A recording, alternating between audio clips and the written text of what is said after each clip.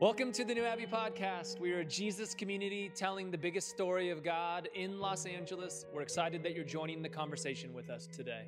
Enjoy. Don't worry, it only gets better from here, I promise. Okay, so this morning I'm really excited to have a conversation with you all about love, which is something that is fundamental to what it means to be a person who is making meaning of life through the life of Jesus. And so before we jump into that, I have a question for you all. That's how this works, right? Okay, it's been so long. I'm like, I have a question. A few of you looked at me like, you do? And I was like, oh, we still do that? Okay. A question for you all. It's a really simple, shouldn't take long. So grab a few people around you and answer this question. What's the meaning of love?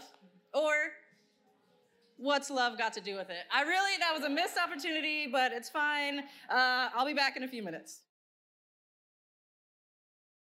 This place has gotten fancy. There's like a countdown clock for conversation. It used to just be like, how much more time do you need to prep your sermon in the corner? And that's how long you let people talk for? I was like, well, I'm on the clock. It's okay. I prepped. Okay. So I am really excited to have this conversation this morning because it's about something that is so fundamental to this journey that most of us are on or have been on or keep returning to. And so we're going to find ourselves in the book of John. I'm going to read it, and then we will get into a conversation. It says, "My children, I will be with you only a little longer. You will look for me, and just as I told the Jews, so I tell you now, where I am going, you cannot come. A new command I give you, love one another as I have loved you. So you must love one another. By this, everyone will know that you are my disciples if you love one another." Okay, show of hands, who grew up pretty evangelical? Yeah, okay, wow. More evangelicals than college students for sure. So this is a familiar one, right? And I was excited to get it. So I love the beginning of this. We're saying hey, I'm not going to be here much longer, and don't look for me. And then it goes on to say, I'll know you are my disciples by how you love, which is don't look for me, look for what I represent, right?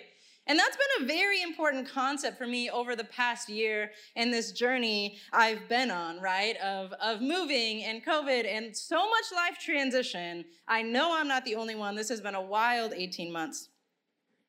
And at one point, I feel like I just need to put a lot of my understanding of God and the Bible and Jesus and faith and spirituality, I need to put it all down, and I need to see what's still there. And I need to put it down in a way I never have, and that was vulnerable and weird, but not that hard because we were stuck in the house anyway. So you went through every existential crisis that you could from every understanding, I started reading Descartes at one point. It's I think, therefore I am.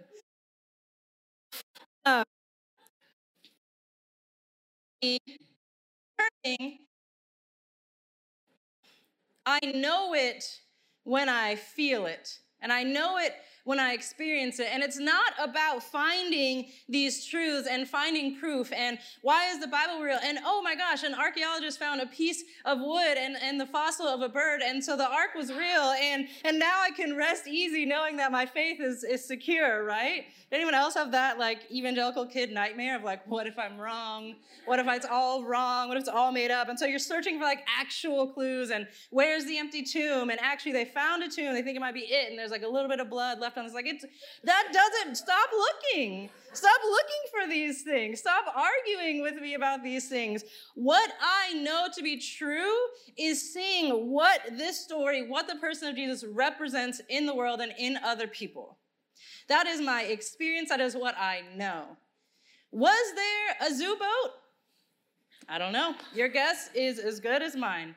If you want to really argue something about it, or I'm sure Corey is available for coffee to talk all the way about how the universe started to whether or not that is even physically possible. Sure, you can argue with Corey. But I would like to live in this reality where I know that these things are real by seeing them be represented in the world, by representing, by experiencing them, right? And so when I think about this passage and what I've come to understand and feel to be true about love is that it is this unshakable knowing, unshakable belief in the fundamental goodness of every single human being, myself included.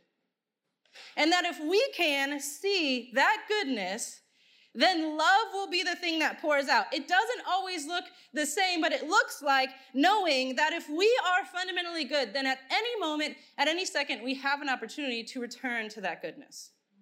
And what does that mean for how we live and move in the world?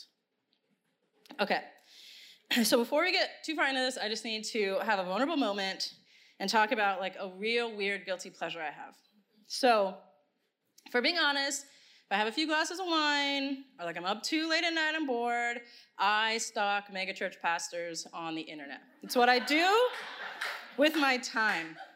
It usually starts pretty like casual, like an Instagram account, or like the church's Instagram, and then I'll see the tagged pastors, and then I'll go there, and then if I'm going really deep, next thing you know, I'm like watching sermons, and it exposes one of the most unhealed parts of myself. Because as I'm watching this, here's what will happen. It will start off super casual, and by casual, I mean like narcissistic and being like, I wonder if I have more followers than this pastor I used to work with. If we can't be honest here, where can we be honest? And then I'll, what are they wearing? And then I'll watch the sermons, and I'm just like reading them for filth. I'm like, yeah, that's why your joke didn't land. You're holding the microphone weird. Those shoes don't even look right. I bet that was a laugh track. Oh, the lasers. Yeah, of course you need the band behind you because you're not doing, wow, theologically that doesn't even make sense. You don't even make sense, right?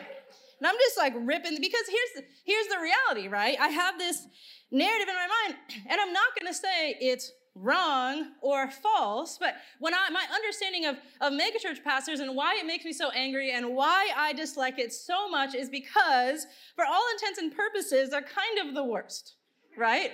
They create these machines, these things that bring people in, and they can't change their beliefs, and they have to subscribe to this like brand, and they have to do these things, and then theologically they're like not super sound and actually pretty harmful, but like they don't tell you that, and they don't want to tell you where they stand on things, even though they have a stance, because they want the tithe dollars, but the tithe dollars matter more than people's feelings, so they like don't really say anything. You have to like dig really deep to find everything, but they don't even believe what they say they believe, and they don't live like they preach, so then they have to like pad that insecurity with like really nice shoes and like really nice watches, and then they like measure success by like how many celebrities go to their church or how many scandals they can avoid. I mean, ugh, right? And so usually it's at this point in my journey where I am reminded, girl, that was you less than 10 years ago. And then I'm like, damn, I should have just gone to sleep. And that's why I hate it so much. Because here's the reality. If we want to live in a way where we are known by love, where we are known by the reality that we believe in the fundamental goodness of every human being, it has to be true about us. And for a lot of us, there are parts of our journey where we do not see that goodness. The reason it's okay for me to hate those pastors is because I hate that version of myself. I haven't been able to fully sit with that version of myself and forgive her and find compassion for her.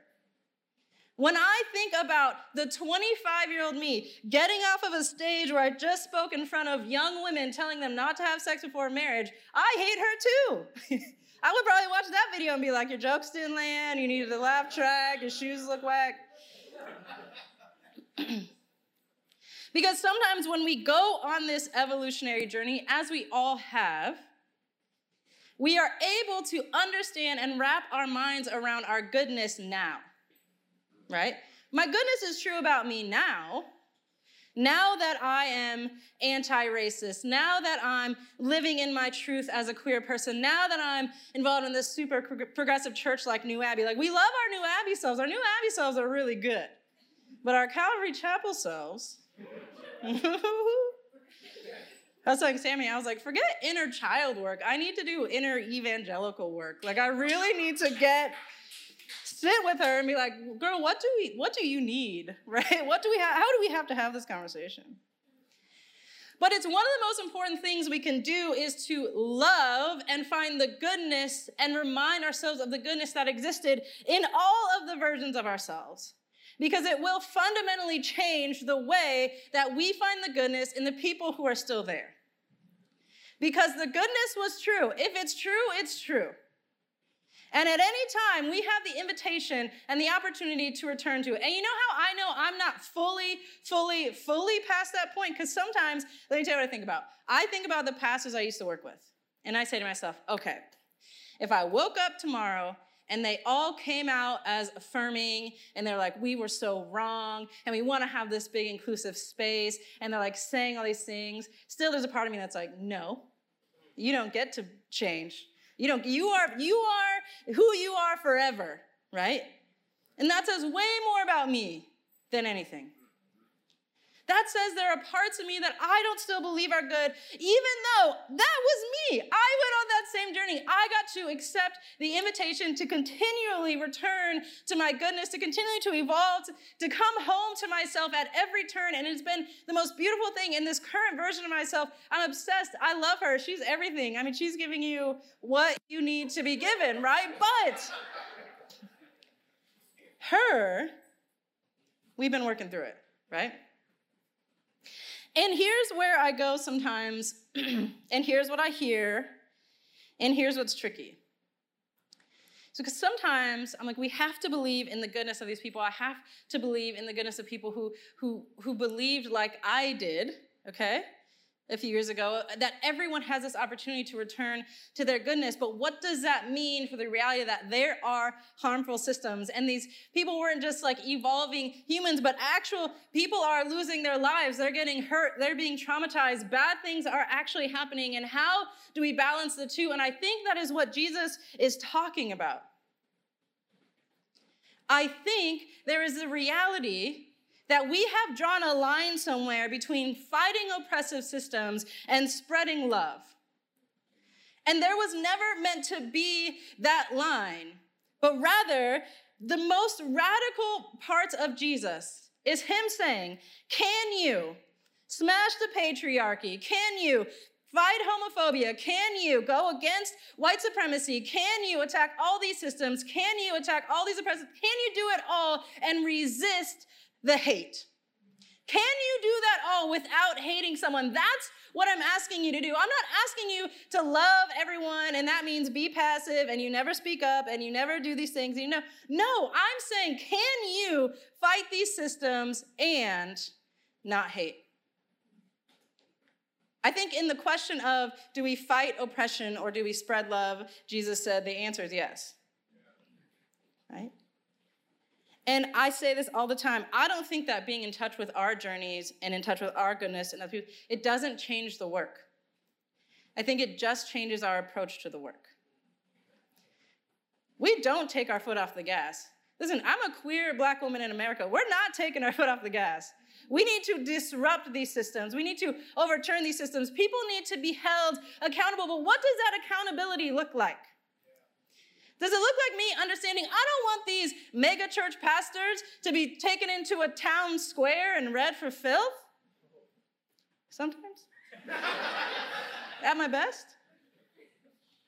I want a system of accountability that can offer them the invitation to return to their goodness, to return home to themselves, to evolve in the same kind of invitation that was offered to me through accountability, through really hard conversations, through whatever it is, right? How do we offer that to people and change our approach to the work without changing the work? These systems are, I don't need to tell y'all the damage that has been done. But how do we, in finding our own goodness, allow ourselves to extend that invitation in a way that both fights oppression and resists hate? Because I do believe that our resistance to hate is the greatest act of resistance that we have. And that's the hardest one. You know what I love? This is my favorite thing. I love the internet. Not popular opinion. But there's something funny that happens on the internet, which I have fully been a part of. Like, have you ever learned something, and then 2 hours later, you're like in the comments, like teaching everyone? You're like, you've never read blah, blah, blah, but it's a book you just ordered. Like, it hasn't even gotten to your house. I'm like, you haven't read this book, right? We like it. Literally, have you ever had someone get mad at you because you just found out about a band that had already existed? It's like this weird thing. Like, we went to the Her concert last night. Shout out to Her. And yeah, we were talking about music on the way there, and there was like an artist mentioned. They're like, oh, do you like so-and-so? And they're like, oh, I never heard of him. You never heard of him? Like, just mad. You know what I mean? I'm like, what? Can we acquire new information and then act accordingly? Right? Because is that a thing that we are able to do? Right? But there's something in us that wants to, as soon as we change or as soon as we evolve, just burn those things. And now we're this person. And now I've only ever been this person. Right? And I think if we want to represent what Jesus is telling us to represent, if we want to represent a world where there is not a line drawn between fighting oppressive systems and loving people and seeing their goodness, then we have to come to terms and do our own inner work of whatever version of ourselves we creep on the internet. It doesn't translate to probably everyone, but that's my personal one that I do. Okay, so let's talk about drag queens. Because I can't have a conversation lately without talking about how much I love drag queens and how they're probably the most important people in our entire society. So in quarantine, we were late adopters, but we got obsessed with RuPaul's Drag Race. Any Drag Race fans in the house? Yes, okay, great. For the rest of you, you got seasons. There's 13. You could catch up. And so we got like really, really obsessed because we've all been in our house and we've watched more TV than we've ever watched in our entire lives. And I don't know what that's going to do to us long term, but we watched all RuPaul's Drag Race. And then we went to like Drag Race UK and then like Drag Race Down Under because we've watched all the seasons. And I'm like very, very much obsessed with these queens. And so everything about the show is perfect. And I'm sure 90 more sermons from me will come out about drag queens. But there is something so beautiful and magical that started happening to me when we started watching the show, which I wasn't expecting. Because you see these queens and their talent and their charisma, uniqueness, nerve, and talent from my Drag Race fans, in everything that they're doing, and you're watching the show and it's entertainment. But then something started happening to me. Is like at certain moments I started to feel uncomfortable. And I was like, yes, what is that? What are you hitting on, right? Because the reality is, when you see someone so outwardly live in a freedom that doesn't exist somewhere in you, it excavates it quickly, right? So I'm watching these queens, and I'm watching the show, and there's parts of me that are like, huh, right? Or like, what do I think about gender? What am I still holding on to? What parts of me aren't free? What are they excavating in me that I don't know about, that they're inviting me to a new level of freedom in, right? And that's why I continually believe and will believe for a long time that drag queens and non-binary folks, gender non-conforming trans folks will be leading the way. And we owe them such a debt of gratitude for the way that they show up to say, oh, you thought there was a line? You thought there were lines? I don't exist, and while you're spending time trying to put me in a box, I've just transcended. And I'm out here doing death drops on stage and collecting all the dollars while you're still trying to put me into a category. It's so beautiful. I get chills just thinking about it. Watching someone say, here were the boxes you thought you were given. I just transcend all of them, and I'm living in that. What does that do for you? When we see people living into that, it gives us the opportunity to live into it ourselves. In all of those lines, I think all the time, why does it feel, as someone who cares about social justice, as a queer person, as a black person, as a woman, as all of these things, why does it feel like there's a line of I'm either doing the work or I'm loving people? Why does it feel like I have to put myself into one of those boxes? And if I'm advocating that people are good and they can evolve, then I'm not doing enough work? And if I'm doing the work, then people can't be good? Am I good? Was I good? Was 25-year-old me good?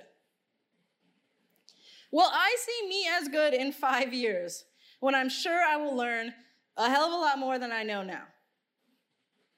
Do I get to be good, right? How many people in here would say they are anti-racist? Right? That was a test, that's it. Right? We all would. But were you good before you knew what you knew now?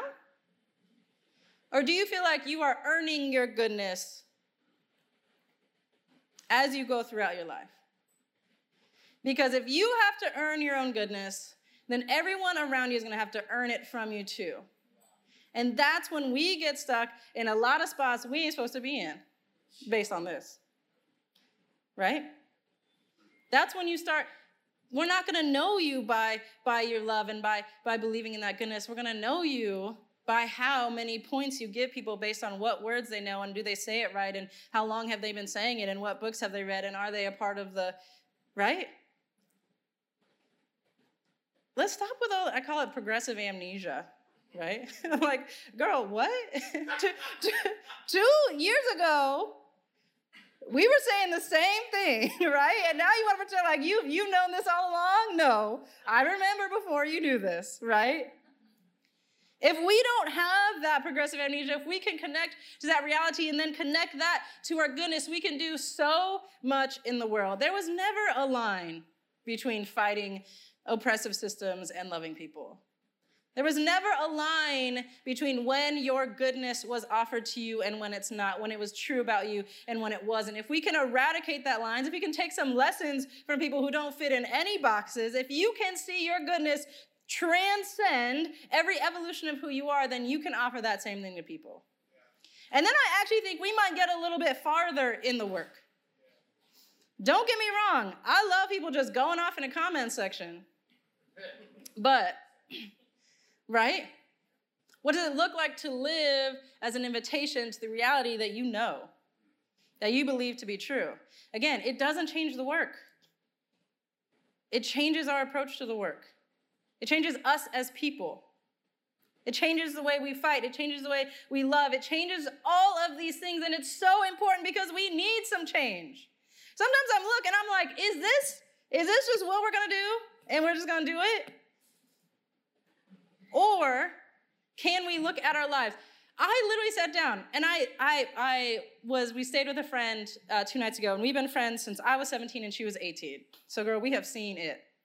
And I had this flashback moment that I hadn't thought about in a while, but I remember one time another one of our friends asked us, she's like, what do you guys think about gay marriage? Okay, this is back before it was legal. Wow, yeah, I was like, legal? Is that the right one? Yeah, before it was legal.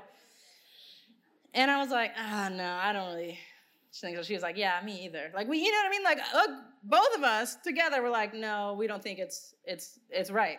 Okay? You know, we're like 18, 19. She was at my wedding. It's fine. We all, you know. But that's the reality that I'm in touch with that part of myself. I know that was me. And I know that I know what it feels like to believe that. If I know what it feels like to believe it, then it should change the way I interact with the people who believe it now. Not that I'm not holding accountability, not that I'm not critiquing, not that I'm not educating, but that I'm believing that at any moment they are available to accept the invitation to evolve just like I accepted the invitation to evolve. And that's different. If we believe that to be true about the world, it changes the way we fight these systems. One of my favorite quotes from James Baldwin, as if you can pick a favorite.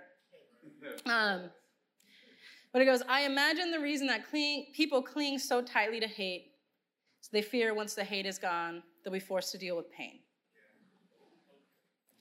Right. James, what? I imagine the reason people cling so tightly to hate is because they fear once the hate is gone, they'll be forced to deal with pain. And that is the best place to start to get yourself in a position to be known by how you love other people. To deal with your own pain that is under all of our hate. To sit with my inner evangelical self and work things out to a point. Do you know how painful it is to know that like I had friends come out to me and I said the wrong thing? I did that. That is painful to me now to remember. I was an RD at a Christian college with a dorm of like 250 college-age girls. It is painful to me to think about conversations that I had with them that were so skewed on so many levels. That is painful. It is a painful reality, but it is one that if I can keep in touch with, then I pray to God it changes my approach to people, to the work, and that I can start doing this and be known by what I represent. I will find Jesus by what I see represented, by what I represent, not by how many people have to earn some kind of badge and get to a place before they are good. And that's painful, and I don't think that's bad. I think connecting to that is the single most important thing I do in my work, is by remembering how much I hated that. And then sitting with her and remembering that at that point, my goodness was also present. And how do I reconcile that? That's the messy work. None of this is easy. None of this is clean lines. It was never supposed to be clean lines. That's not what we signed up for. You can find the clean lines at Calvary Chapel. I don't know. That's my second Calvary Chapel joke, and I don't even know where that came from. It's fine. And sometimes I think about, I was telling my therapist, I was like, it's kind of nice to like believe in something that's just like already laid out for you. You know what I mean? Like, for those of you who maybe like were in a more conservative, like, wasn't it kind of nice? Like, you're just like, here's what to believe. Here's what to do. Here's what not to do. If you check this list, then you're going to go to heaven. And if you don't, and you're like, okay, cool. Like, just make it easy for me. It's not really internal. It's just like more of this list. And you're like, I could do a list, right? Granted, that's all wrong. But the simplicity of it was like intriguing, because without that, the reality of it is messy and nuanced and changes and is painful and is great and is happy and is sad and is all of the things and is every emotion. And I think that's the beautiful part about it.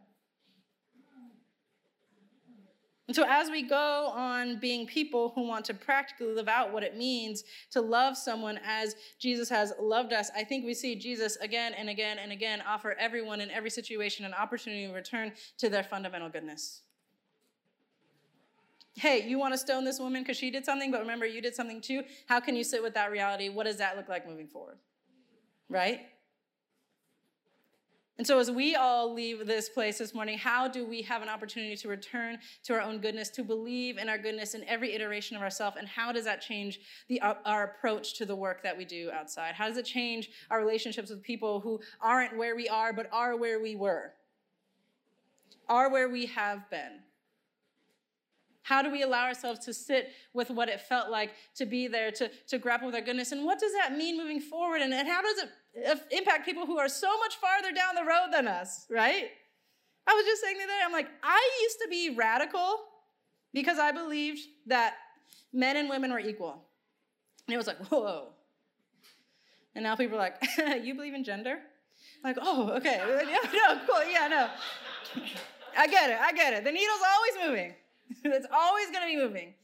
There's people out here, there's people back here, you find yourself in the middle, and you have to reconcile your journey, and you have to keep that in mind as you interact with other people. And I think that will get us much farther in our journey to trying to create what Jesus wanted to create, which was this world where these lines don't exist, and there's no hierarchy, there's no oppression, there's no, there's no top and there's no bottom, but there's no, there's no oppression.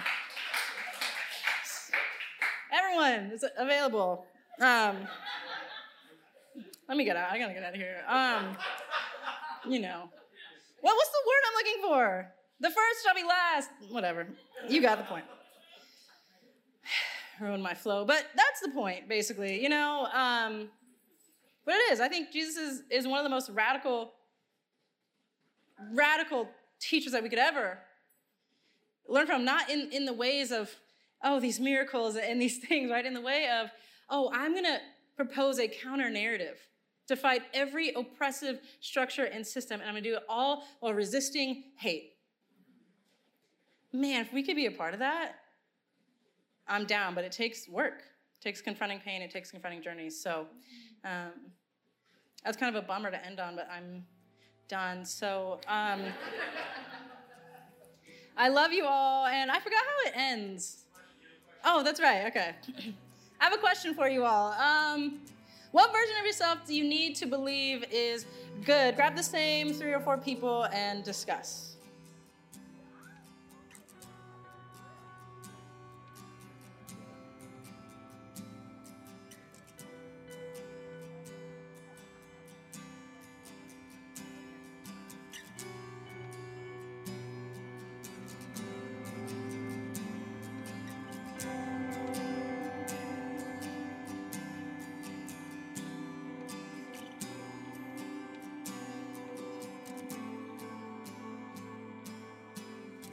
Thanks for listening to the New Abbey podcast. For more information, visit us on the web at www.newabbey.org.